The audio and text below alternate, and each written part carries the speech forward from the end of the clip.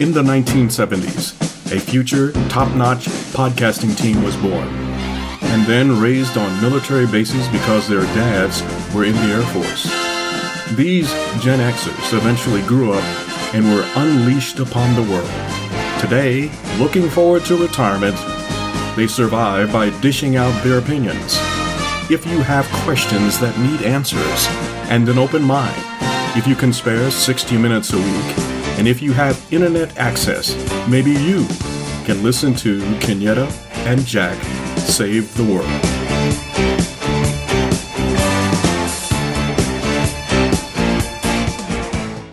Hello, listening friends. Just a quick update. Kenyatta and I, we're taking some time off. It's summer. And we thought with everything going on in the world today with how they're wanting to teach Black history in the state of Florida, and then also in the state of Oklahoma after the recent statements by the superintendent of public education about the Tulsa Race Massacre, we thought we would throw up a couple of our old episodes that highlight highlight some Black history. And so we hope you enjoy having two episodes this particular week. And I'm going to use the same intro on both of them. So thanks. Have a great day. So today we are talking about a man that really doesn't need an introduction, Dr. Martin Luther King Jr. Mm-hmm. So I won't necessarily go into a whole lot about his background per se, because really anybody that's Jack and my age around that time, we learned about him in school. Yes. The basics about how he's a Baptist preacher and eventually became the most iconic figurehead of the civil rights movement. Mm-hmm. In that he was assassinated in 1968 at the very young age of 39 years old. So what most people know about him, of course, civil rights leader, that he was a fantastic orator. Yes. And he had a way of not just putting together speeches, but the way he conveyed these messages to crowds was mesmerizing. It was moving. Mm-hmm. And, it doesn't take but like a couple minutes of a Google search, and you can find many instances of any speeches that he's ever done. The most famous one being the I Have a Dream speech. Yes. That was done on the March on Washington back in August of 1963. Mm-hmm.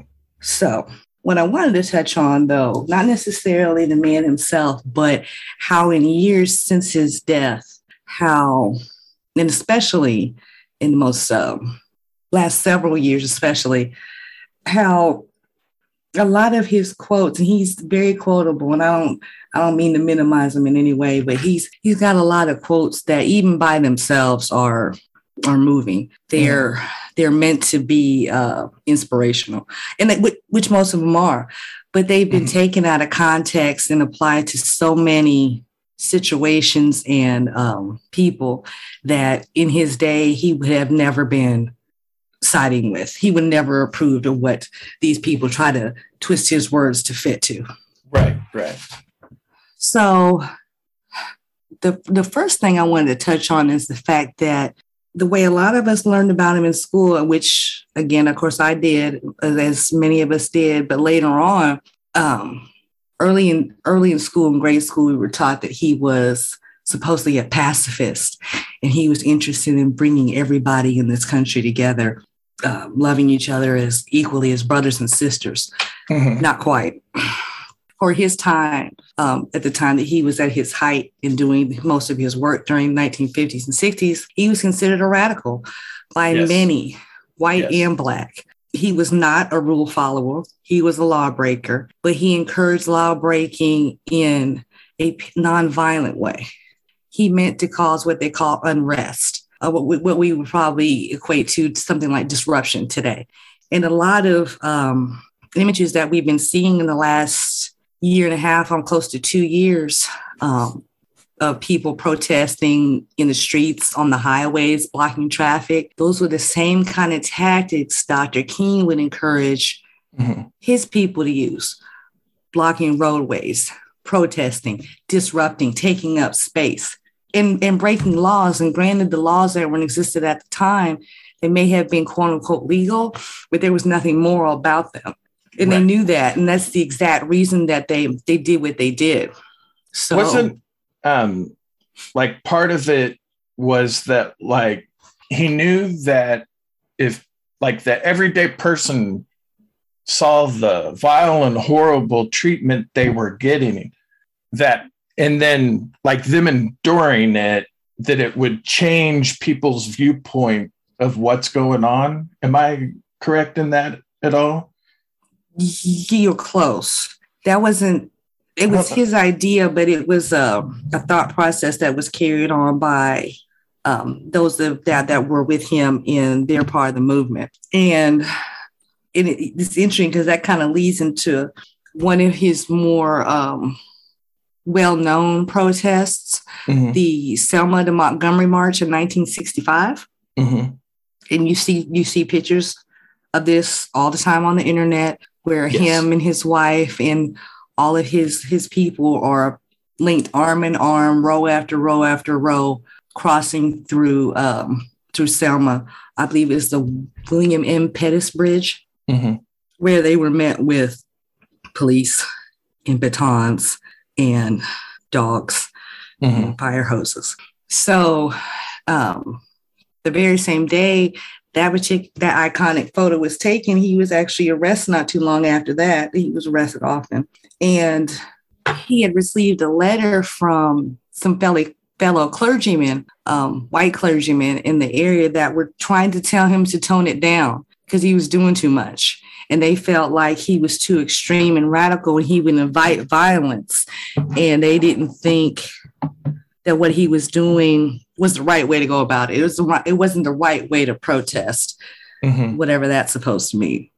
Right. So during that time, while he was in jail, he wrote what's now known as Letters from a Birmingham Jail. He was answering back some of those concerns that those clergymen had about, you don't have to do it like this. You don't have to be so extreme. Let's just wait and see what happens. And a quote from his Letters from a Birmingham Jail goes the following. Perhaps it is easy for those who have never felt the stinging darts of segregation to say, wait. But when you have seen vicious mobs lynch your mothers and fathers at will and drown your sisters and brothers at whim, when you have seen hate-filled policemen curse, kick, and even kill your Black brothers and sisters, then you will understand why we find it difficult to wait. So I said, a lot of people had the impression that he was like I said, he was a pacifist, that he was good with words, but they felt like he was just preaching unification and rainbows and butterflies. No, he needed action. He wanted action, and he knew where to go or who to talk to have it done. And it wasn't just obviously fellow Blacks. He was trying to move what he considered moderate whites. He felt like they were even a bigger threat than the racist whites, because they were the ones that kept telling him to wait. Let's work within the law. Let's do it this way. And he's like, no, we can't do that. So for all these years later to misportray him as a person, as that kind of person, it's not fair, especially when you try to use his words and his actions out of context to try to shame people, let's say like the Black Lives Matters movement, and say he wouldn't have done it this way. Yes, he would have. It's exactly the way he would have done it. Yeah. So it really irritates me to have that man's words taken and twisted in a way to try to minimize and shame people that are out for the same kind of justice and equality that he was looking for all those years ago. And the fact that we're still talking about the same things 60-something years later, I mean, that should tell you something about the state of affairs in America anyway. Yeah. What is it? I guess it starts about 10 days before Martin Luther King Day. And all of a sudden, everybody starts putting Martin Luther King quotes on their Facebook and posting it. And I always have two thoughts of that. One, in the 60s, you probably hated Martin Luther King. Mm-hmm. And 2, why don't you ever post anything the rest of the year? It's almost like, well, I posted before Martin Luther King Day. I've done my part. And I don't know, that just always kind of irritates me. And it should, because this is a man whose speeches in quotable quotes, it's almost disrespectful to just trot him out once a year. Yeah. It's nonsense. And frankly, that's, how should I put it? It's almost like, it's like a kid's toy. You bring him out at an appropriate time of the year, and then the rest of the time, right, what he's talking about doesn't matter. It doesn't apply. Unless you can trot him out in January or during Black History Month, or anytime you need to use a quote to, try to shame somebody into behaving better. Mm-hmm. Yeah, you're right. Now, I'm going to admit to you, I have a love-hate relationship with Martin Luther King Day, but it doesn't have anything to do with him. Mm-hmm. My dad died on Martin Luther King Day, 2003. Oh. And so as that day comes up, because everybody's talking about Martin Luther King and his day, it really just makes me think of my dad. And it has nothing to do with Martin Luther King other than the buildup to the 20th. Or, my dad died on the 20th, but it was Martin Luther King Day that year. Mm-hmm. So I associate it with Martin Luther King Day. And so there's just all of this buildup. And it's just like, but my dad died on that day. Mm-hmm. And it was completely unexpected when my dad died. We had no clue anything. He just had a massive heart attack and died at 55. Ooh. So anyway, that's my love-hate relationship with Martin Luther King Day. Has nothing to do with the man. Oh no, I understand, and that's completely understandable. I can see where those two events are inextricably twined up, and that's nobody's fault. So completely understandable. Completely. So, when I was doing my research for this, putting this information together, and how Dr. King was being told during his time, what you're doing is not the right way to protest. And the correlation in my head popped up, of course, and then I ran over here and dug up this bit of information. Well, if doing protests and sit-ins and bus boycotts and strikes, if that's not the way to protest unfair treatment, and if folks told Colin Kaepernick that taking a knee during the national anthem was the wrong way to protest. That when you start talking, that's immediately what I started thinking about. What's the right way? In the national, exactly. And the thing of it is, and after I sat and thought about it for a minute, I'm like, there is no right way for people who don't want to understand the state of this union still. Yeah. So a lot of what, and just to go back to what you mentioned a little bit ago, yes, a lot of people disliked him and his methodology. Roughly 2 years before his death in 1968, about 2/3 of the country didn't like him. Yeah. The FBI had been monitoring him for years. And after he gave his I Have a Dream speech on the March on Washington in 1964, the FBI was named him, quote, the most dangerous and effective Negro leader in the country. Wow. End quote. So it was a big deal. And as a matter of fact, anybody in the Black community that was able to rise up and bring people together to influence some type of change was a threat. Right. So I'm thinking about not necessarily Dr. King, but also, I'm sure you heard him, Fred Hampton. Malcolm X. Malcolm X. And I don't like the fact that while they were both alive, many people try to pit Dr. King and Malcolm X against each other. They may have had different ideological, say the word for me. Ideological? That thing. one of those days. I'm sorry. They tried it as though they were completely opposite ends of the movement. When they did have different ideas of how to approach it. That is true. But they weren't necessarily enemies. Right. And granted, Malcolm X did say some things about Dr. King. But if anybody knows the story about Malcolm X, he had an evolution of mindset once he left the Nation of Islam. So these men weren't enemies, but they tried to play them against each other because divide and conquer. So Keenan Ivory Wayans has forever ruined Malcolm X for me. Let me explain. When In Living Color was a show, you'll recall Spike Lee made the movie about Malcolm X. And on In Living Color, they did a skit where one of the Wayans brothers was playing Spike Lee. And it was tie-in products to the movie. So they had like, I can't believe it's not Malcolm X butter. And my favorite was Malcolm X lax. Oh my gosh. And anytime I hear Malcolm X, the lax in my brain follows. And that is completely Keenan Ivory Wayans' fault. Oh my goodness. Just 30 years later. I'm going to put this plug in here. If you've never seen In Living Color, do yourself a favor, hunt it down, binge it. That was one of the most forward improv shows ever. Oh, yeah. Ever. And that show brought us Jim Carrey. So, yeah.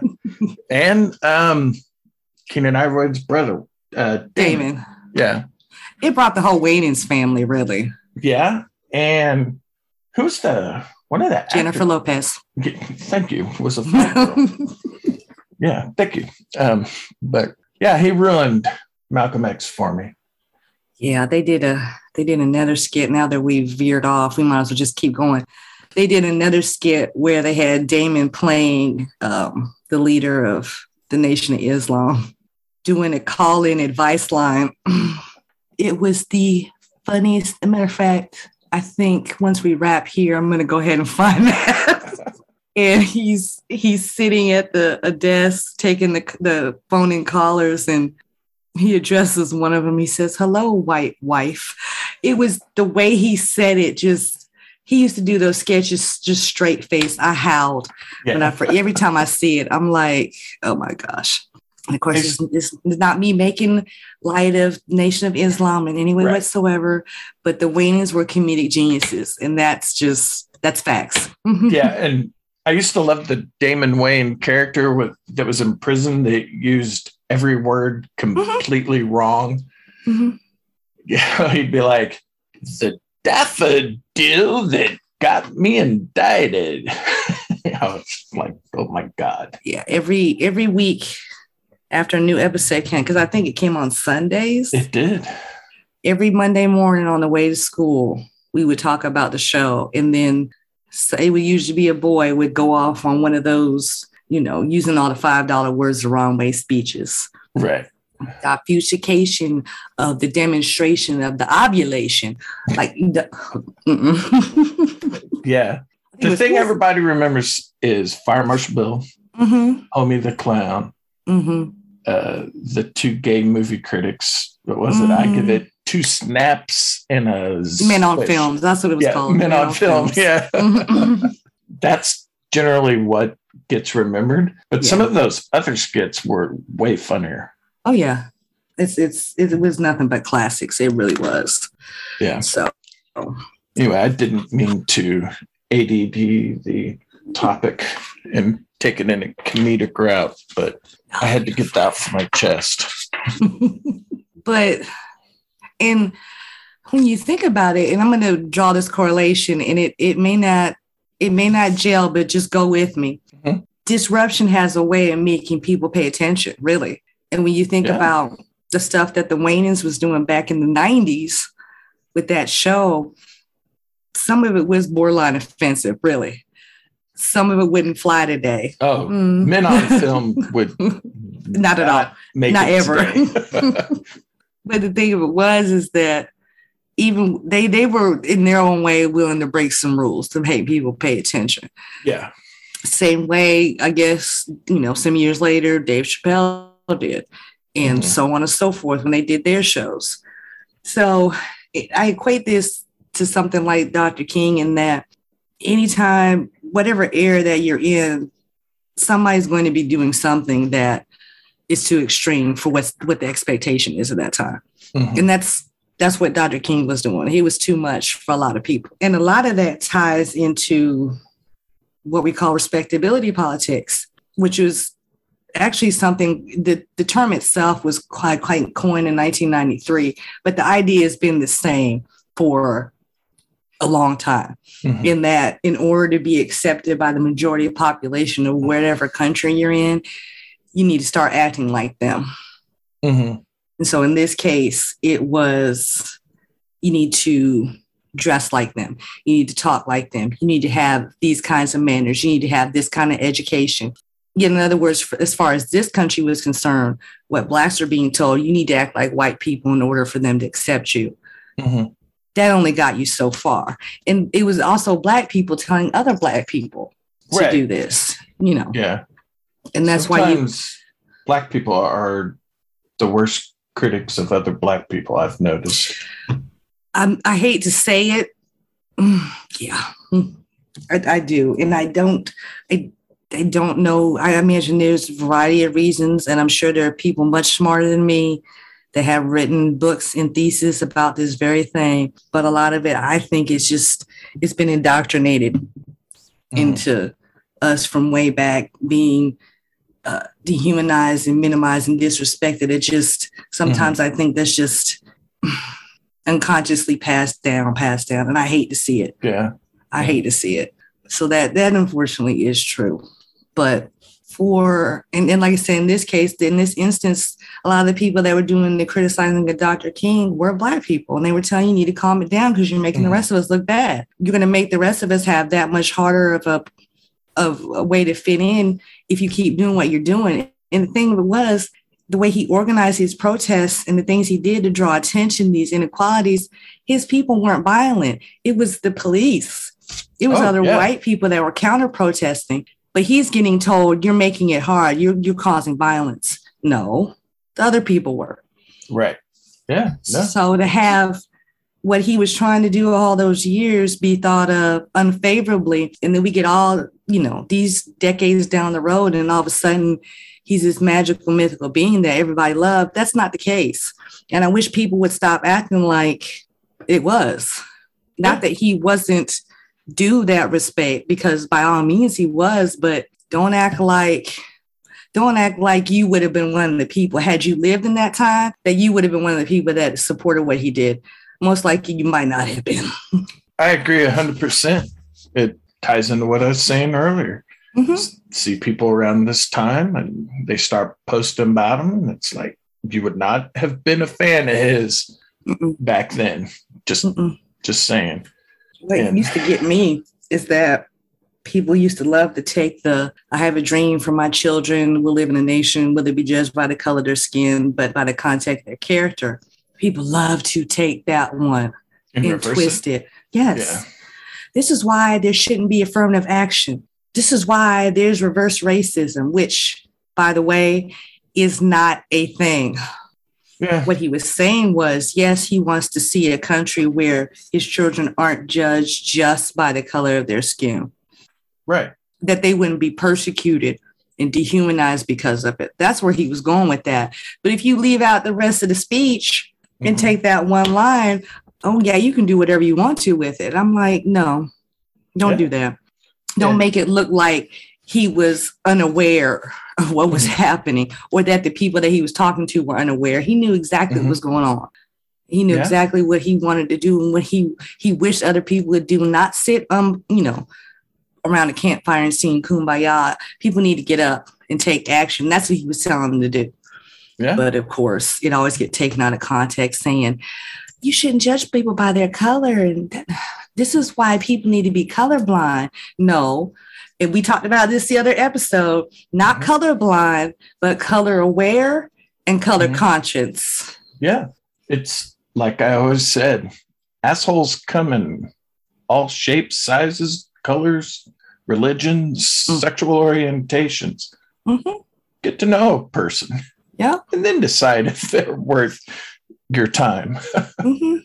Yeah. And here's a couple of things I found real interesting that apparently I didn't notice when they first came out, or I blanked them out because who they were attributed to. But former Vice President Mike Pence made a quote back in 2019, just around this time of the year,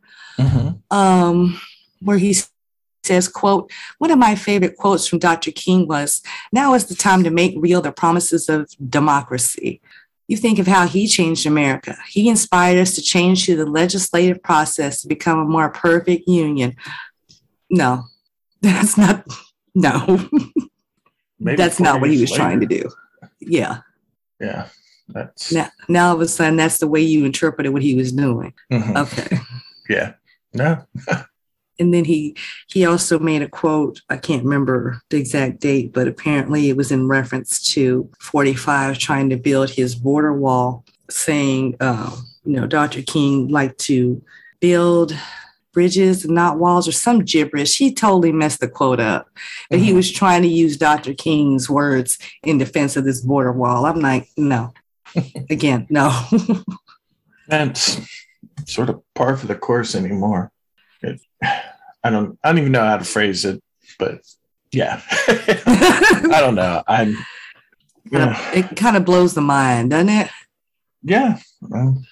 I don't know. Like and you're right, every year this stuff gets trotted out about the same time, or when some event or situation pops up that has to do with some kind of, racial conflict, and all of a sudden somebody starts trotting out the quotes. Yeah. I'm like, no, you're getting it wrong. Trust me. He probably would have been a lot more in favor of the kind of protesting that had been done than not. And granted, again, he was nonviolent. He wasn't a pacifist, but he did believe in nonviolent protests. But considering what we know now, especially in the protests that have been happening in the last 2 years, a lot of that violence was not caused by the protesters.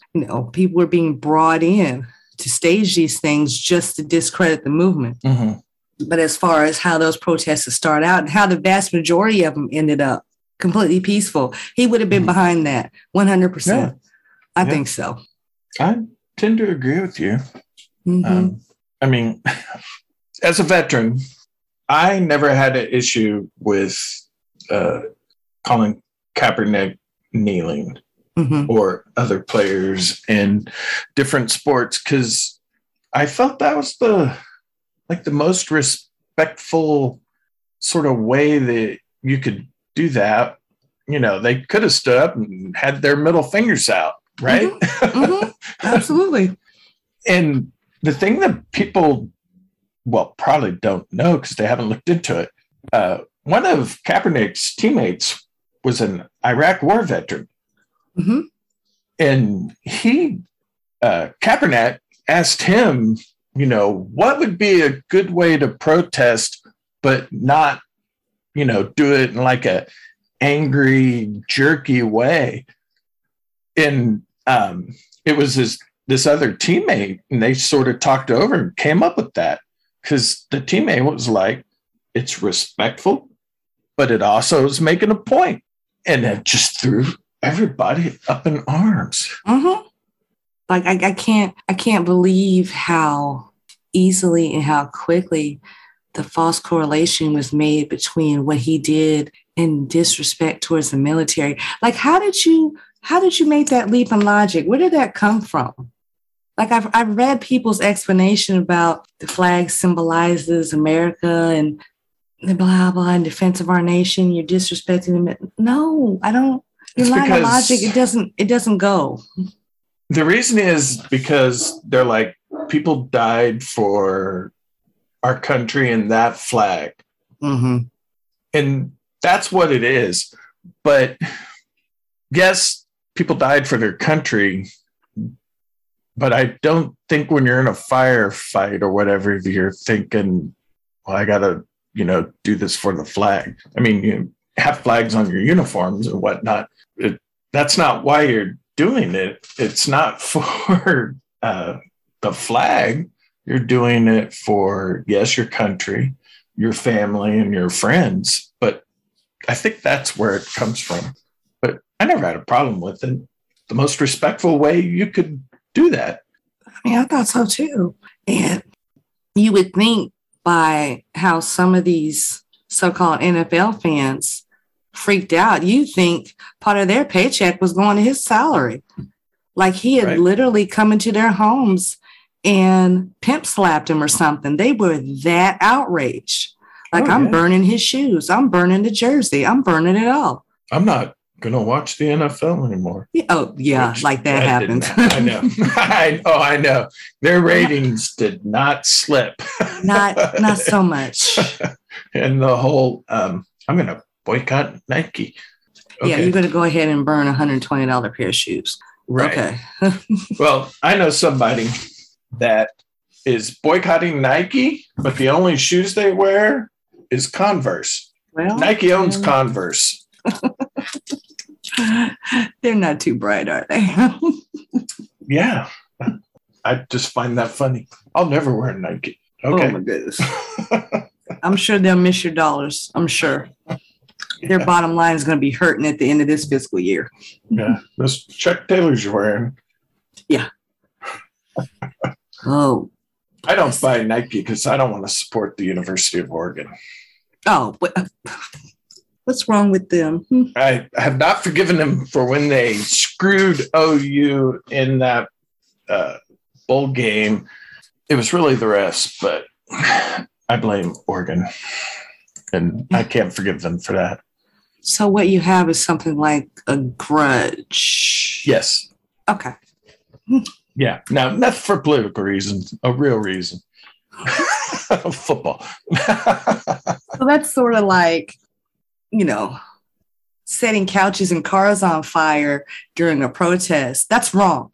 But setting couches and cars on fire because your team won, that's a real reason. That's okay. Yeah. I don't know where that started, but that's probably the most redneck thing ever. I can't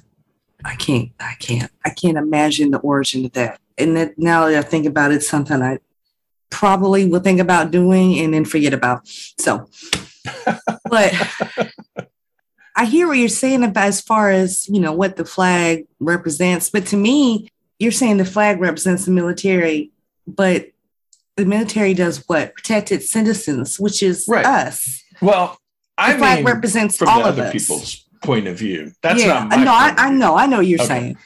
I know what you're saying. But no, it's everybody. Mm-hmm. And it's like when you hear people that'll say, well, we got to take our country back. Back from who? The other people are Americans too.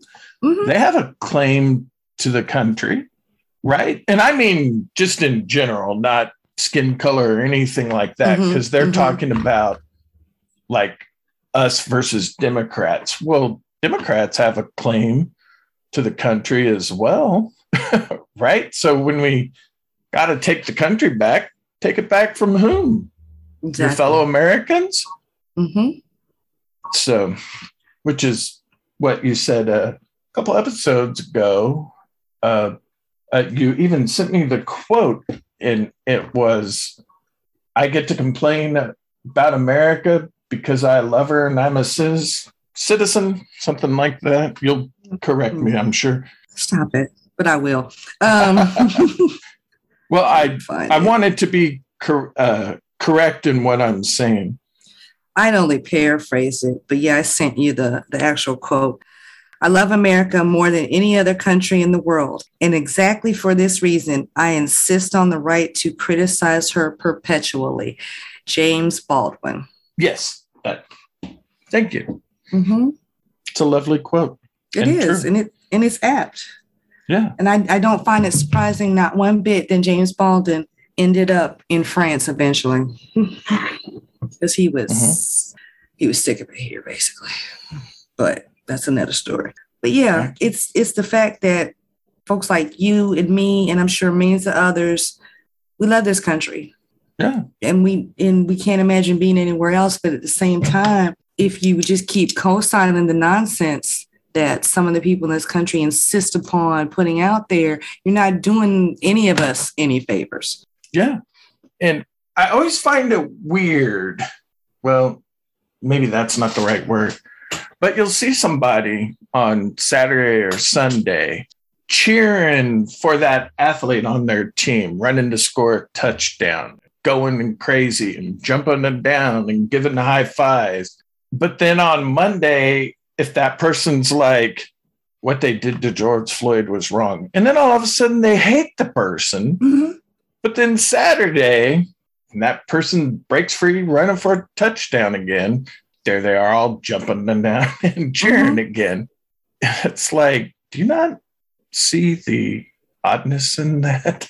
And what's funny is that athlete had the courage of their convictions, but the person criticizing them clearly does not. Right. Yeah. Yeah. I just find that weird.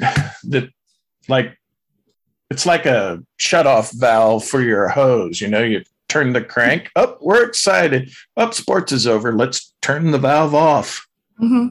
Like all day. What was, I can't remember who said it some years ago. I think it was a sportscaster. I think she said it about LeBron James, shut up and dribble. Yeah. Yeah. I don't think it was a sportscaster. Or a news anchor, somebody. I think it was a female politician. Was it? I think so. But crap like that gets said all the time, so we're probably both right. Yeah, that's what I'm saying. They kind of blend into each other after a while, so. They probably both said it in some situation. Because I guarantee you Marjorie Taylor Greene has probably said something similar. But she's not saying it on Twitter anymore. No, she is not. Thank God. That won't stop her. That I won't know. stop her. It's so gross. Oh, goodness. But she's gone over to whatever that, I'm not even going to say the name. Even if I remember it, I wouldn't say it. Right. Whatever that other social media site is for all the clowns with the bells and whistles that Joe Rogan apparently is on too. So, yeah, I think that's the one with zero moderation, has all the pedophiles on it. Yeah. Sounds like delightful company. Yeah, it really does. Kind of people like to spend Easter Sunday with. I'm sure. Just so they can sit here and argue that the Easter rabbit should be, has been, and should always be white. But anyway, I digress. That's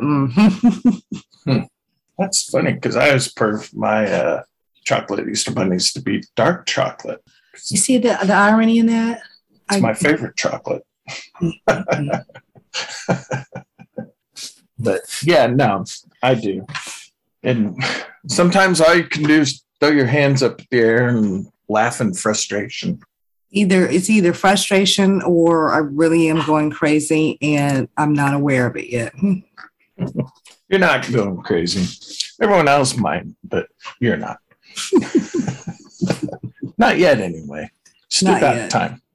If I'm aware of it, I'm not quite there yet. Exactly. You still got time. Mm-hmm. Yeah, I don't know. It's just the hypocrisy of it, the audacity of it. Every single freaking year, you talk about him as though he's a great man, and you know he had these great quotes, and he was all about unity when it was. Unity might have been his end goal, but he was by no means trying to get there in a peaceful manner. Yeah. He wasn't going to tiptoe around anything. He wasn't going to wait. He wasn't going to negotiate or anything like that. Yeah. One of the pieces of advice I gave my children was, generally speaking, to get to where you want to go, if you're on a path, it's not a smooth path. Generally, you have to walk through a lot of shit. And sometimes the shit gets waist deep, but when you get to your destination, you can wash the shit off it means more. And I think Martin Luther King understood that that road was deeper of shit than normal. Mm-hmm. And he didn't mind it. And he had more than a few people behind him that didn't mind it either. Mm-hmm. And for what it's worth, millions of us right now are grateful for it. Because the work he did helped to pass the Civil Rights Act, the Voting Rights Act. There was so much that his efforts brought about. Mm-hmm.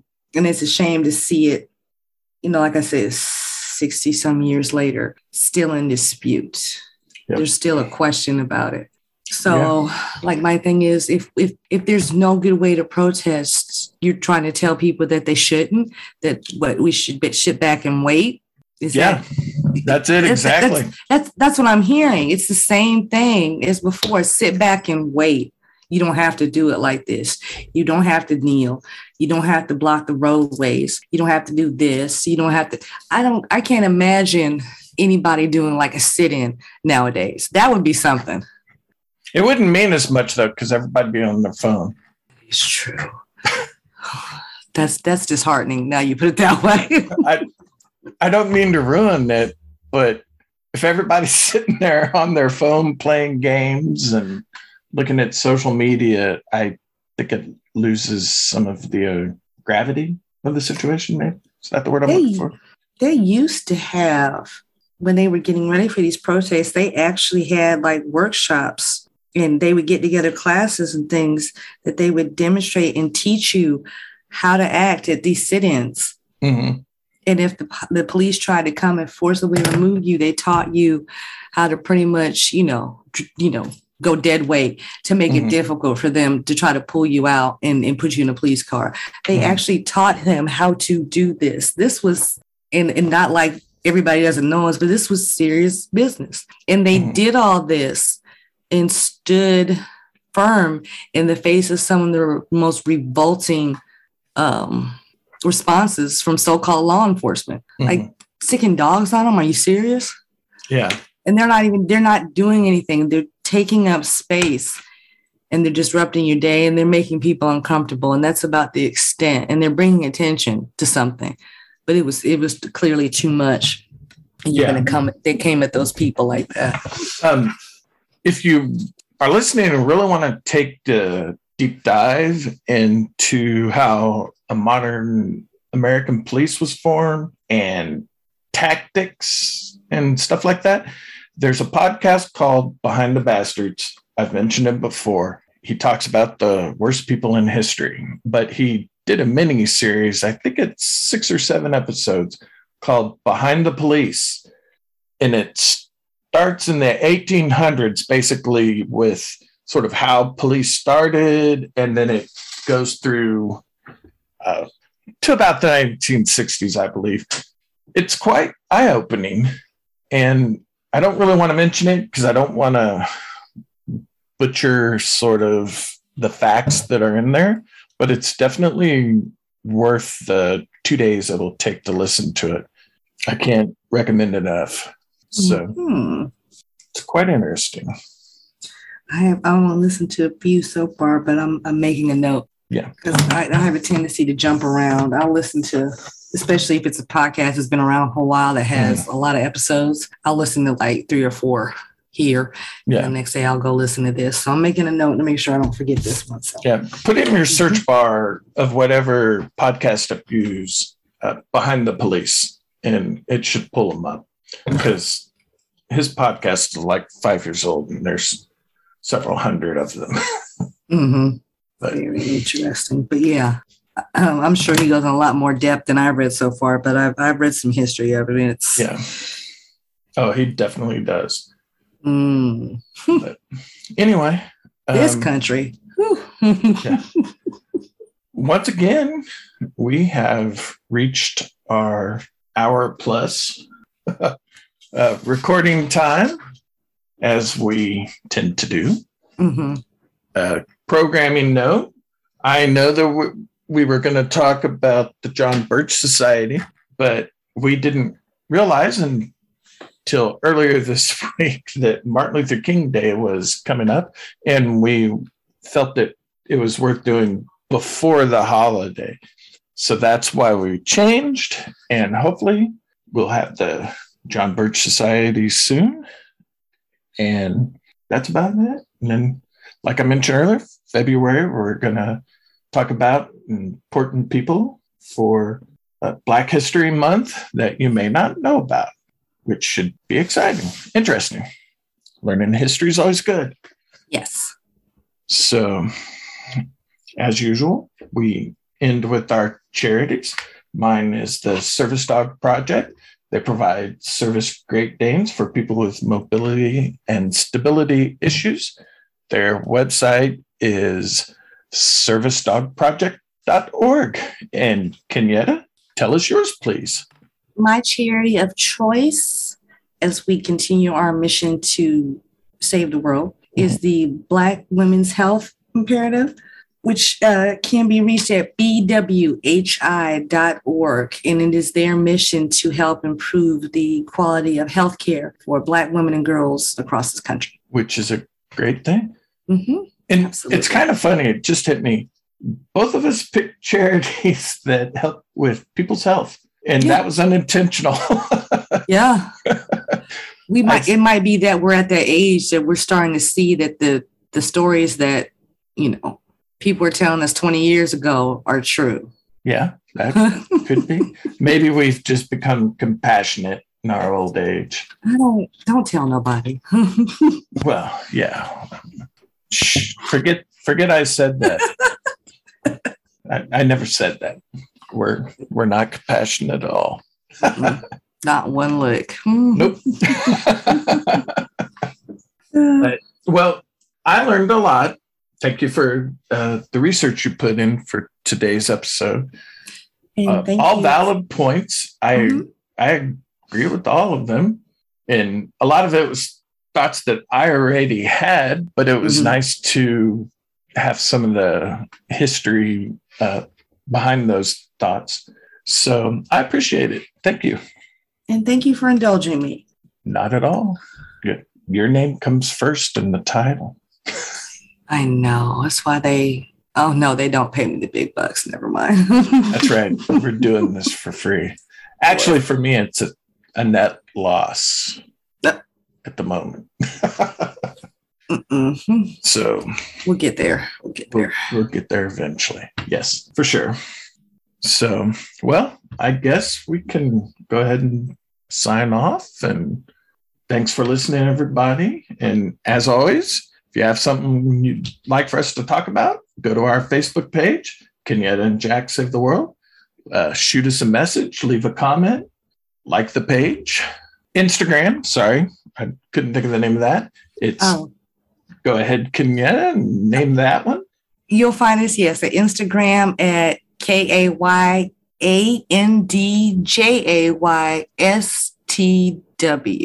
KNJ Save the World. Yep.